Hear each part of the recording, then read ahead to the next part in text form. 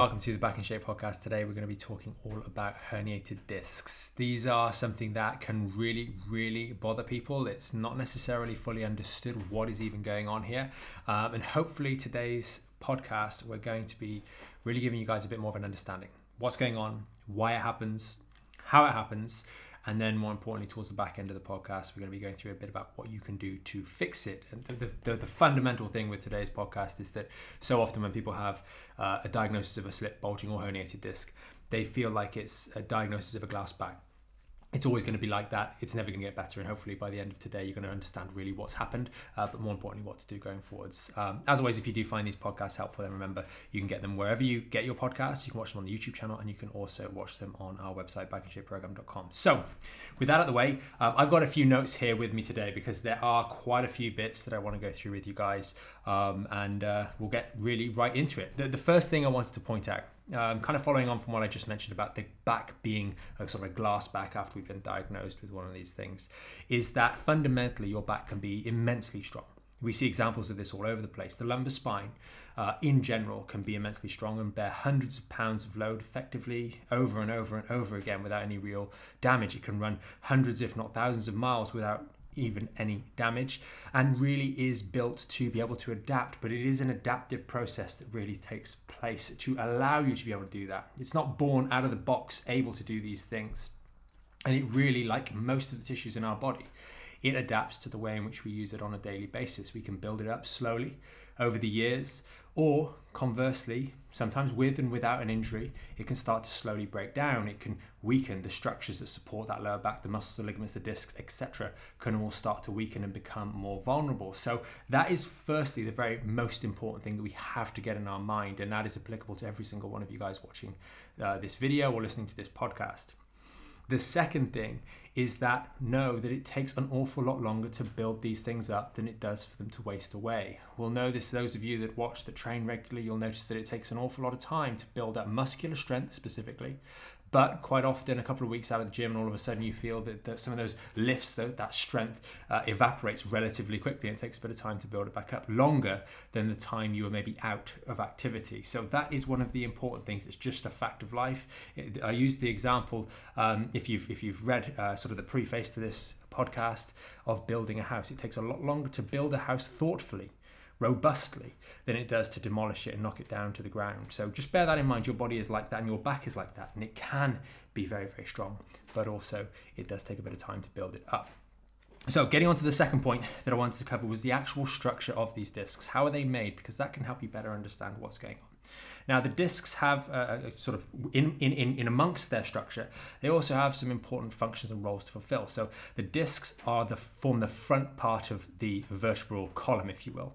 They are an extension of the vertebral body, which is that big bit on the front of the vertebra as we think of it, which basically bears most of the load. On the back part of our vertebra, we have what are called the facet joints, and often they're going to be spoken to alongside the discs and what may or may not be happening in that area of the spine.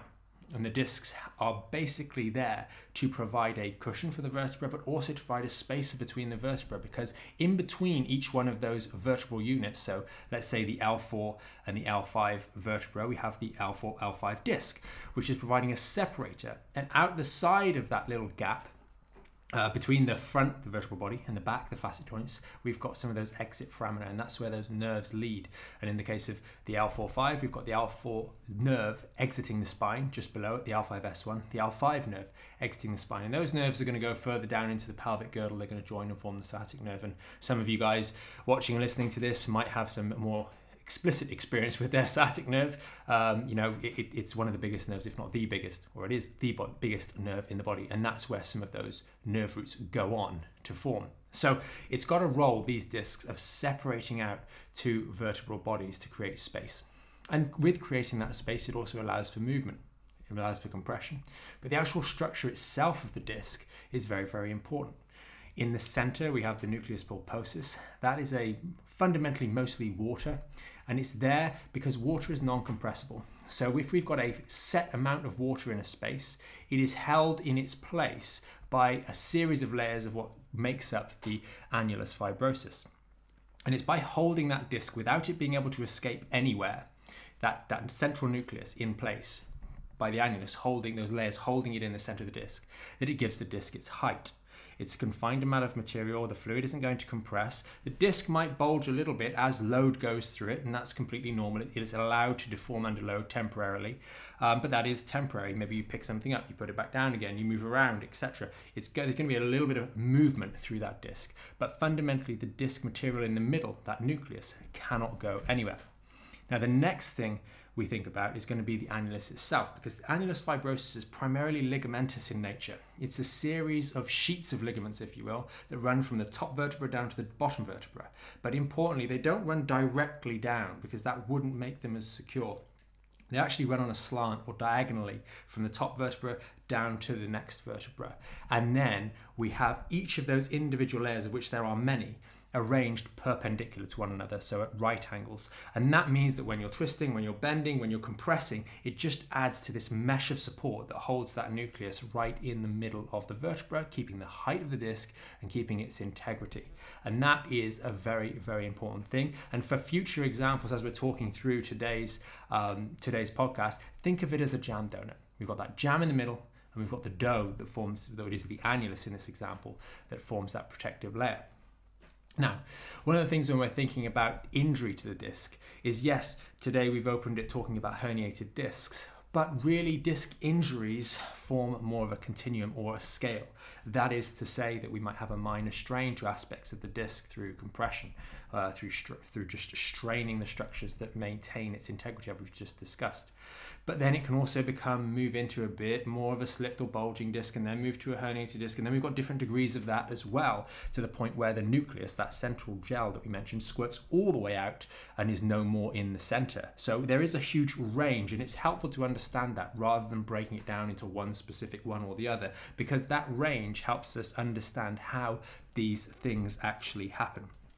Now, quite often, it is in fact not quite often, more or less all of the time, in experience, these sorts of disc injuries, someone comes into the clinic or joins the membership with a disc herniation. It has not been a one-off incident. They haven't fallen off a second story window, they haven't fallen off a ladder, they haven't been in a car accident. No, it's been something relatively minor that's been the final straw that broke the camel's back, so to speak, hence the phrase. It's been a slow build-up. Now, we mentioned the structure earlier on, that nucleus in the center, and then we mentioned that we've got those layers of annulus fibrosus. One of the things that we didn't touch on was the innervation, the ability for our conscious mind to be aware of or perceive what is going on in that disc. And you can probably imagine there's not a lot of reason for the mind to be aware of what's going on. We need to know what's happening on the tips of our fingers very acutely, very specifically, but we don't need to know what's happening right in the middle of our disc where the nucleus is in contact with those first couple of annulus fibrosus fibers. But what does happen in that inner 2/3 or so is slowly over time, damage and degeneration, or degradation rather, of those tissues, micro traumas, cause the central part of the fluid, the disc, the nucleus, to start to creep through and break and encroach through some of those layers. And we don't really get made aware of this very much because, as I said, there's not those receptors to notice this happening. And that's where we might start to notice a degree of bulging. As we start to see that the central fluid that was held within, let's just say, picking random numbers here, a 1 centimeter sort of squared or cubed area, now it's spread over a large area. It's able to go out wider than that. And therefore, the margins that were holding it in place in the center are no more. So that same amount of fluid is spread over a wider area, and therefore the height of the disc will drop slightly, creating a bit of a bulging in those ligaments on the outside. And this is going to be the first layer of that, understanding that bulging that's taking place. The outer layers aren't really damaged at this point per se, but we have got a dropping and a noticeable bulging because that fluid is not held in its place anymore. It's really been moved out of place. And slowly, as the injury progresses, you might find that that bit of fluid starts to push through more and more layers. Maybe there's a bit of scar tissue that's formed and it hasn't healed quite as well, and then it breaks through a couple more layers until it gets to that outer third, and that's when we start to notice more in the way of pain and symptoms, because that's when that disc has a little bit more in the way of innervation. We start to feel it. Quite often earlier on though, you will feel some aches, but we just, life's so busy nowadays, we just dismiss those things and say, oh well, it's just a bit of backache, it's just a bit of discomfort, I'll just get on and crack on with it. Now the important thing to notice here is that it's often not those first couple of breaks through the ligaments that we really notice. But I use the example quite often in the past, or have used it in the past, of your trousers splitting. We've all been there, we bent over and we felt, oh, a little rip's gone. And you check, oh, nothing bad's happened there. But the fibers have come a little bit loose. They haven't got that same integrity, and we'll come back to this in a moment. And then the second time you bend over, oh, then it goes, and it really goes. A number of layers maybe rip open at the same time, and all of a sudden you've got a hole in the crotch of your trousers. And that is not ideal. Well, this brings me to a point of integrity. When all of those structures are nice and tight, there is a natural integrity or tension in the spine. No single point of the spine, be it the L4-5 disc, the ligaments on the back, or higher up or lower down, or the muscles, etc., are decidedly weak. They're all tense, and therefore they all move as a unit one way or the other. There's intrinsic tension in the system. But what we've discussed happening so far, that disc starting to seep through some of those layers, is that integrity, that tension, that passive tension, primed tension that was in the system, has now started to go. And there's this little pocket at L5-S1 where things aren't quite as tense as they were before, as primed as they were before. There's a little bit extra movement that's ready to take place. And that's when a sudden movement, one way or the other, although we might not perceive that movement to be crazy, maybe it's bending down to put the socks on, is enough to cause a sudden movement and then a sudden arrestment of movement. And another example, because I think these examples are good to help you guys understand it in the real world, especially if you're listening to this rather than watching, is that if you have a seatbelt on and you're driving around, and maybe you're with a driver that's not quite so good, if your seatbelt's on nice and tight, it's hugging you nicely to the chair. We even use the example of actually racing car seats where everything's really pinned in and you're stuck right into the chair. You and the chair and the chassis of the car are really one. Now, if there's any sudden bumps, moves, brakes, you don't really notice it too much on your body. But if you loosen that seatbelt by a little, let's say an inch or so, all of a sudden, the same braking, your body is going to carry on accelerating and then suddenly hit the limit of that seatbelt. And that is going to cause you tremendous pain on the front. That's why we say to children, hey, look, put your seatbelt on properly. Don't loosen it, because that all of a sudden arrestment of motion is what is a problem, rather than the whole system being primed and tight and then everything sharing that insult. It's going to be your chest contacting onto the belt, or perhaps that third or fourth or fifth or 15th layer of the annulus contacting that disc as the two vertebral bodies come crashing together because they haven't had that natural tension like the rest of the segments of the spine. And that's where really some of these injuries can happen. There's a loss of integrity in and around the level of the spinal disc that we're talking about that has meant it has moved. It's become unstable. And this is one of the things, moving on to what we're going to do to help, that really challenges people, because when you have disc injuries, you're going to find that the segment that the disc injury is in is not quite stable. It's not just going to be the disc, it's going to be the ligaments around that entire segment. And it's important to remember that we separate these things out for our own academic understanding, but really they all work with one another. It's incredibly difficult when you see the spine move. And I think I will demonstrate, just for those of you that are watching this on the YouTube channel, when the spine moves forwards like so, not only the disc fibers in the back here being stretched, but also the fibers of ligaments that are between the spinal segments, they are also being stretched as well. And therefore, if there's an injury to one, there's going to be an injury in some capacity to the other, or at least a strain. Now, just before we do get on to what you're going to do to help, it's just worth understanding one of the key roles of ligaments, because ligaments, just like your tendons, are not really designed to move too much. Tendons a little bit less so. Ligaments do have a bit of give in them, but they're designed to restrict movement. If we take, for example, your knee, or even your finger or any other joint, the knee is designed to bend one way primarily. It moves in that hinging motion. But the knee, if you grab your knee and you know how to do it, maybe you're not medically trained, you can actually bend the knee to the side a little bit momentarily, and the knee will allow you to do that without any trouble, just like the lumbar spine will allow you to move in certain directions without any trouble. But the one thing with ligaments is that they undergo, unlike tendons, or less so like tendons, they undergo a process called creep.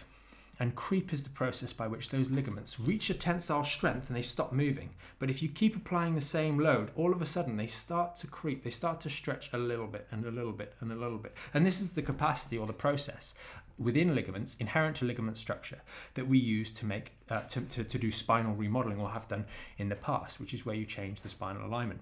But you wouldn't dream of sitting with your knee crooked off to one side, bent off at right angles rather than its usual flexion extension movement, bent off to the side for 20 minutes at a time, you'd all of a sudden find the ligaments of the medial collateral ligament, if we're bending the knee towards the outside, or the lower leg to the outside, you'd find those ligaments would start to stretch, would start to destabilize, and that would lead to a destabilized knee joint, which is definitely not something that we want. Well, in the lower back, many of us spend well in excess of 20 minutes in any one go, maybe hours even, every day in the office, let alone the hours we then maybe spend when we sit down at home in bad positions, rounding that lumbar spine, putting consistent stretch through the ligaments of the lower lumbar spine, particularly L4-5 and L5-S1, stretching those ligaments out further. And think about all we've discussed so far, the role of stretching in creating this instability on top of or previously to or prior to an injury occurring at the level of the disc. We now have a lot more instability, a less passive tension in that lower lumbar system, if you will, to absorb and deal with shock, stress, and strain. So when we do get an injury, we really do have a good degree of instability, which is why so many people find they have these reflex or relapses on a regular basis with seemingly innocuous activities. It's not really the activities that are necessarily the problem per se. There are obviously caveats to that. Bending down with a rounded back is not going to be a good thing to do at all at any stage of your recovery process. But it's that instability there without the proper guards to protect it that really leads to these relapses over and over again, and it can be very disheartening if you don't know why that is happening. Now, hopefully now after watching this so far, you understand why that is. So what are we actually going to do about it?